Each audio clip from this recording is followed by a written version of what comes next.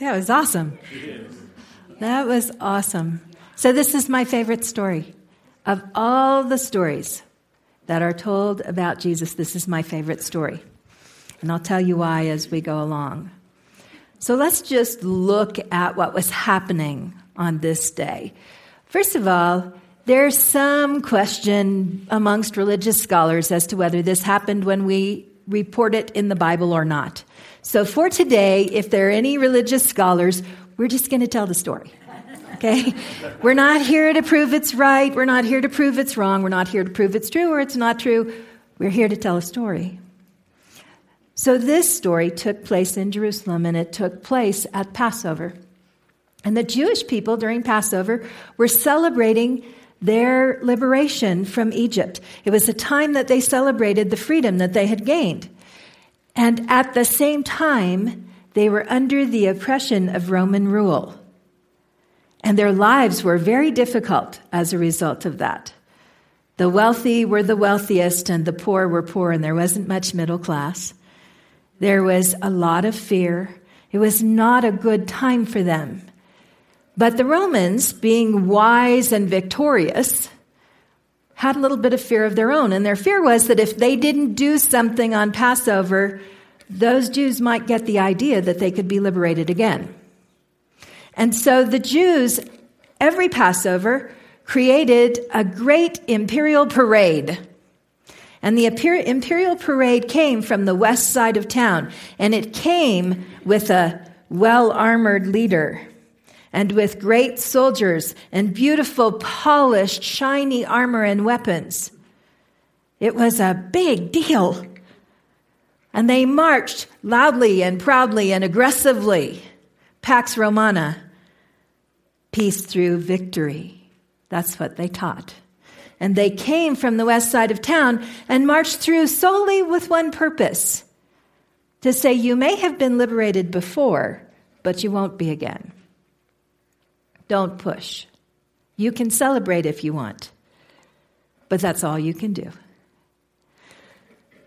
So it's a grand parade. On the other side of town, on the east side of town, came a carpenter from Nazareth. Now, the people, especially the poorer people, the most oppressed people, had heard his stories, had heard that he was healing, that he was forgiving, that he was inclusive, he taught love everybody, that he made time to be with the people. And he blessed their lives. And that he stood for something, just like you stand for something. He stood for something. And they began slowly to see that the crowds would follow him. And they started to build a little bit of faith. Maybe, just maybe, this was the guy they'd been waiting for. Maybe. On this particular day, Jesus came to the town and he said to his friends, and the story goes all over the place here. He said to his friends, if you go to town, there's a place there where you're either going to find, depending upon which gospel book you're reading, a donkey and a colt, or a colt. Whichever one it was a baby. And it had not been ridden before. So Jesus had them bring it to him, and he rode it. That by itself is a pretty interesting feat, isn't it? To ride on something that has never been ridden before. But for some reason, that was important, because he could have walked, except that he wasn't there to walk. He was there to make a mockery of what was happening on the other side of town. He was there to make a point. And this is why this is my favorite story, because this is the rebel Jesus I love. This is the Jesus that stands for something, who says, no, it's not okay. Not only is it not okay, but we're going to make fun of you crazy people over there. This is not the way we do things. So he came in, and we'll just say, because that's what the story has developed to, that he came in on a donkey. And people put palm leaves down on the road, and they took their coats off and their cloaks, and they laid them out because they wanted to believe that he was going to save them. In fact, What they yelled to him was the word Hosanna. Hosanna is a Hebrew word that means save us, pray for us. Save us, pray for us. That's what they were saying. We hear that word and think it's a glorification. It's an expectation. Save us on your little donkey wandering down the road. Imagine if you were Jesus. Just imagine for a minute that you're on your own, right? You're on the donkey, on your own, wandering through, and the crowds are yelling at you. And really, what you're there for is to send a message to those guys. But you're also trying to send a message to these guys. And the message you're trying to send is, you have to do something. And you can't do it the way they're doing it. You have to do it with humility. You have to do it steadily and with commitment and conviction. You have to walk through your fears because he had to be afraid that day. There's no way that you ride on a donkey on one side of town knowing you're about to really upset the guys on the other side of town, and they're much bigger and more powerful than you are. Not only that, but he had to look at the crowd and say, are you guys crazy? You think I'm going to do this all by myself? He had to know there would be some level of disappointment for the people who were there. But he stood for something. He stood for peace and for love and for forgiveness, and he stood for justice. And so he took this ride, and people hollered at him, Hosanna, save us. And we know the rest of the story, don't we? Those same people became upset that he didn't come with an army, that there wasn't some hidden army over the hill coming to save them, that he really was one man standing for something. He was exercising his expression of the divine. He was being, living, doing the work of God on the earth. He was the full expression, the hands, the heart, the eyes of God, saying enough. And that's what I love about Jesus. That's the spirit of Jesus that makes me passionate, because it's valuable to us. We have an opportunity to stand for something.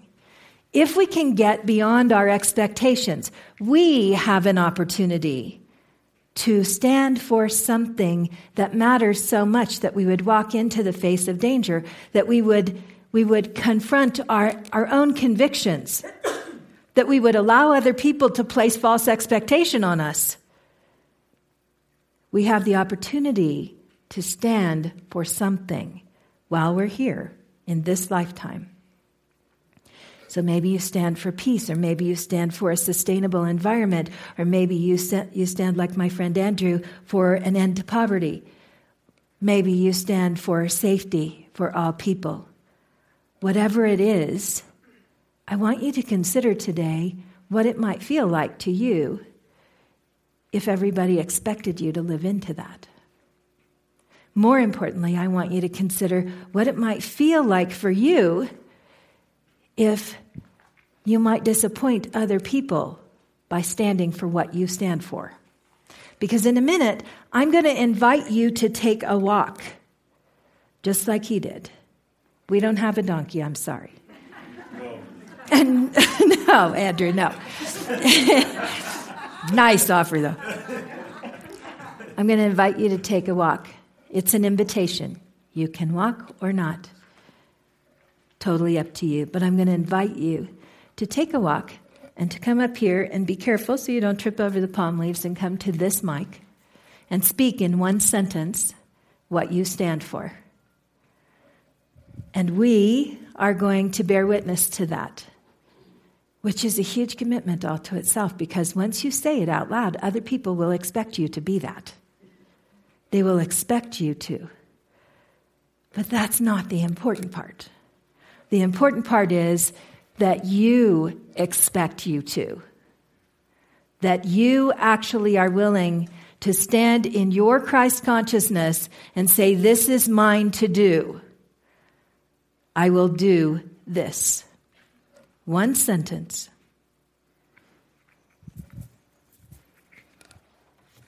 Who would like to start? Oh, you don't even need this.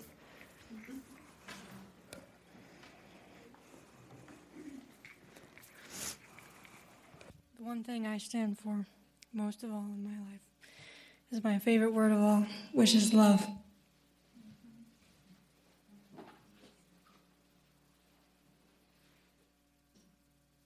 Please come up as you feel called.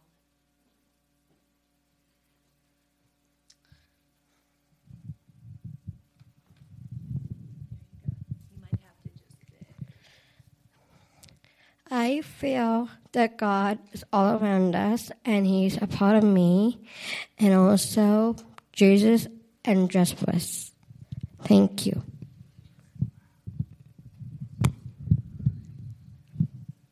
Thank you.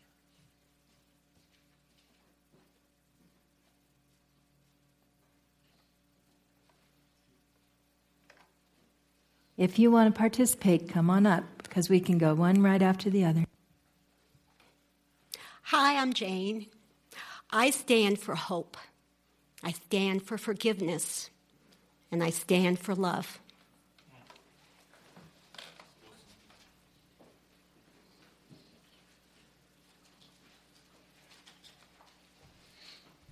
As I grow older, I realize that the blessings that I've received in my life far outnumber the challenges I've faced.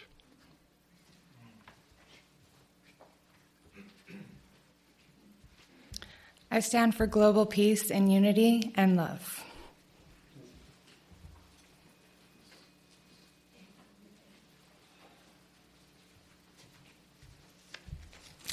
I stand for helping myself and others to accomplish our dreams and our hopes for the world.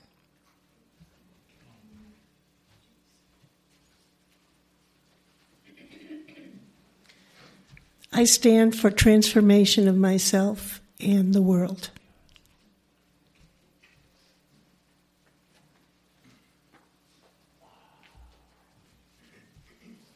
I stand for freedom of choice.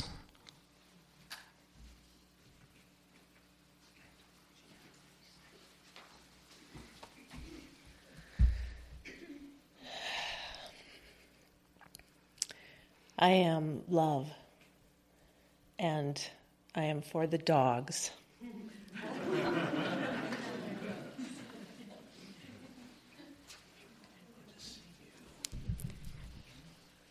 I stand for spiritual seeking, spiritual enlightenment, and spiritual living.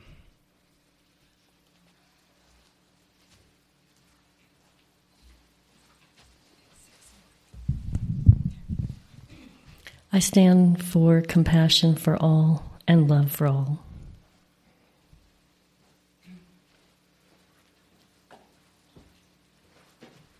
I stand for love for all beings, animal liberation, and through that, veganism, being a vegan.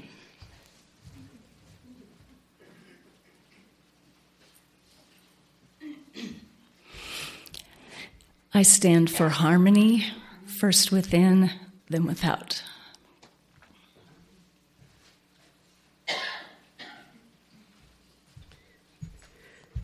I am a passionate and compassionate healer.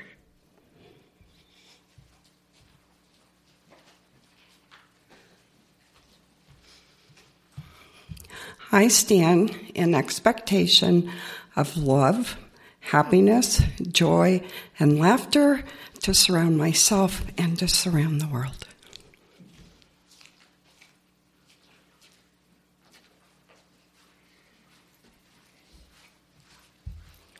I stand for facilitating healing on all levels for all humanity with compassion and love.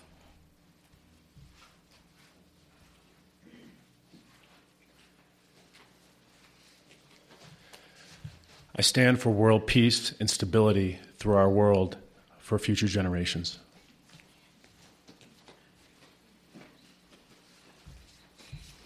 Who I am is the possibility of dreams fulfilled.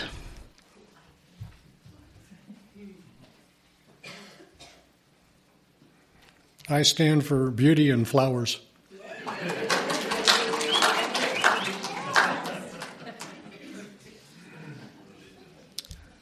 All children matter.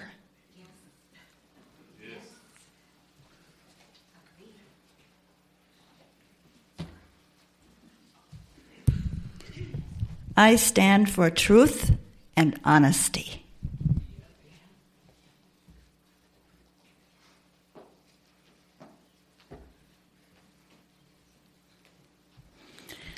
I stand for artistic expression of all people everywhere.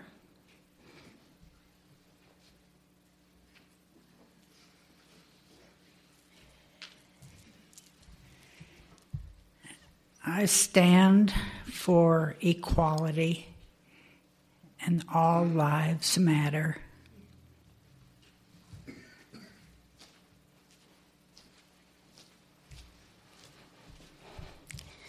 I stand for living with an open heart of compassion.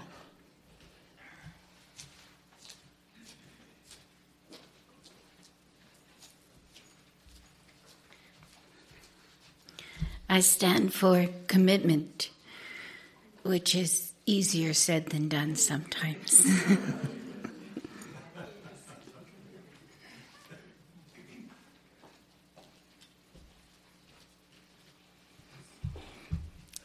I stand for strength, courage, and balance for my family.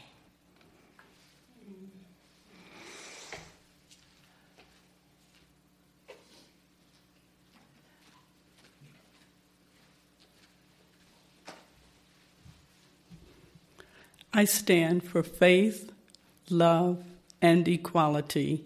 I am a teacher and a healer.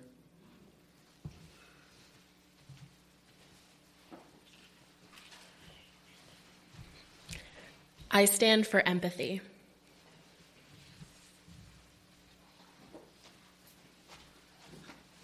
I stand for understanding and patience.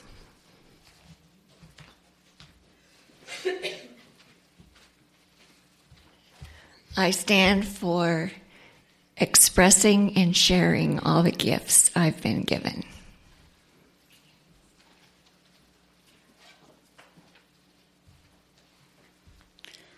I stand for divine truth and to find the power of the divine within us all.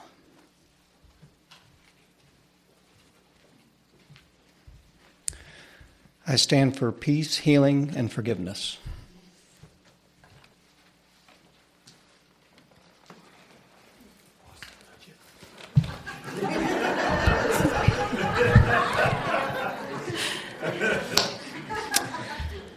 I stand for connecting people in nature, or should I say reconnecting people in nature, and for providing a gateway for the youth to find hope in their future, that they may make a difference and know that they can make a difference.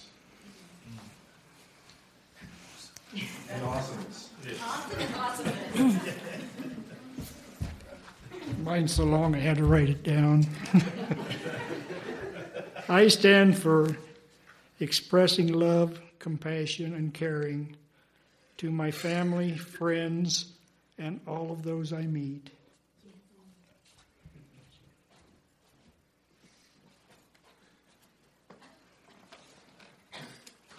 So,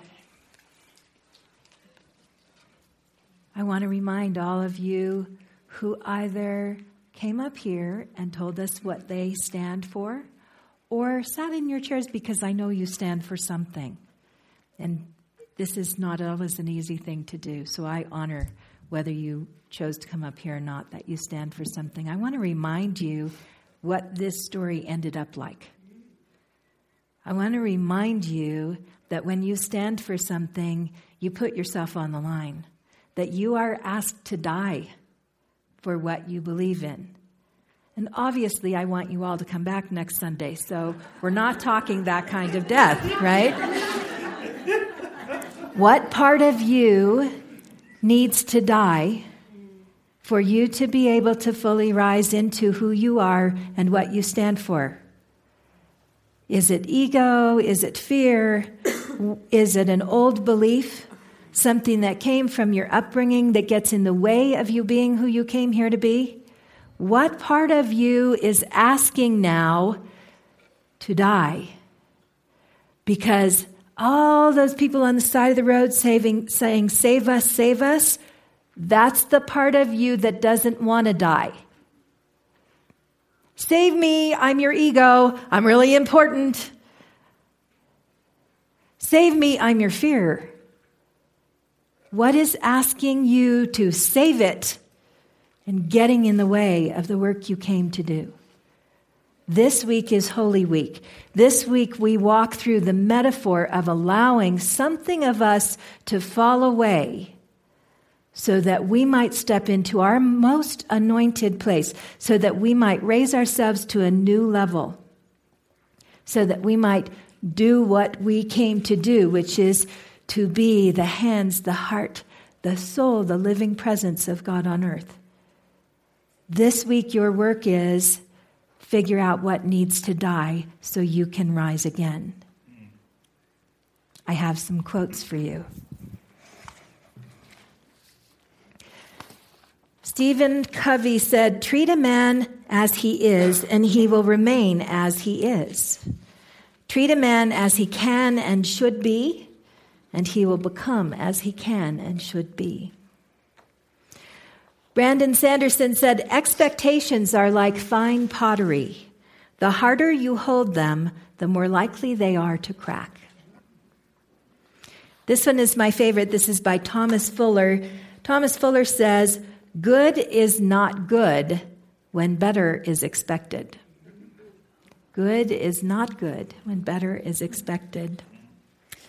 Steve Maraboli said, "Set the standard. Stop expecting others to show you love, acceptance, commitment, and respect when you don't show it to yourself." And Sarah Bon Breathnock said, "Today, expect something good to happen to you no matter what occurred yesterday. Realize the past no longer holds you captive. It can only continue to hurt you if you hold on to it. Let the past go. A simply abundant world awaits."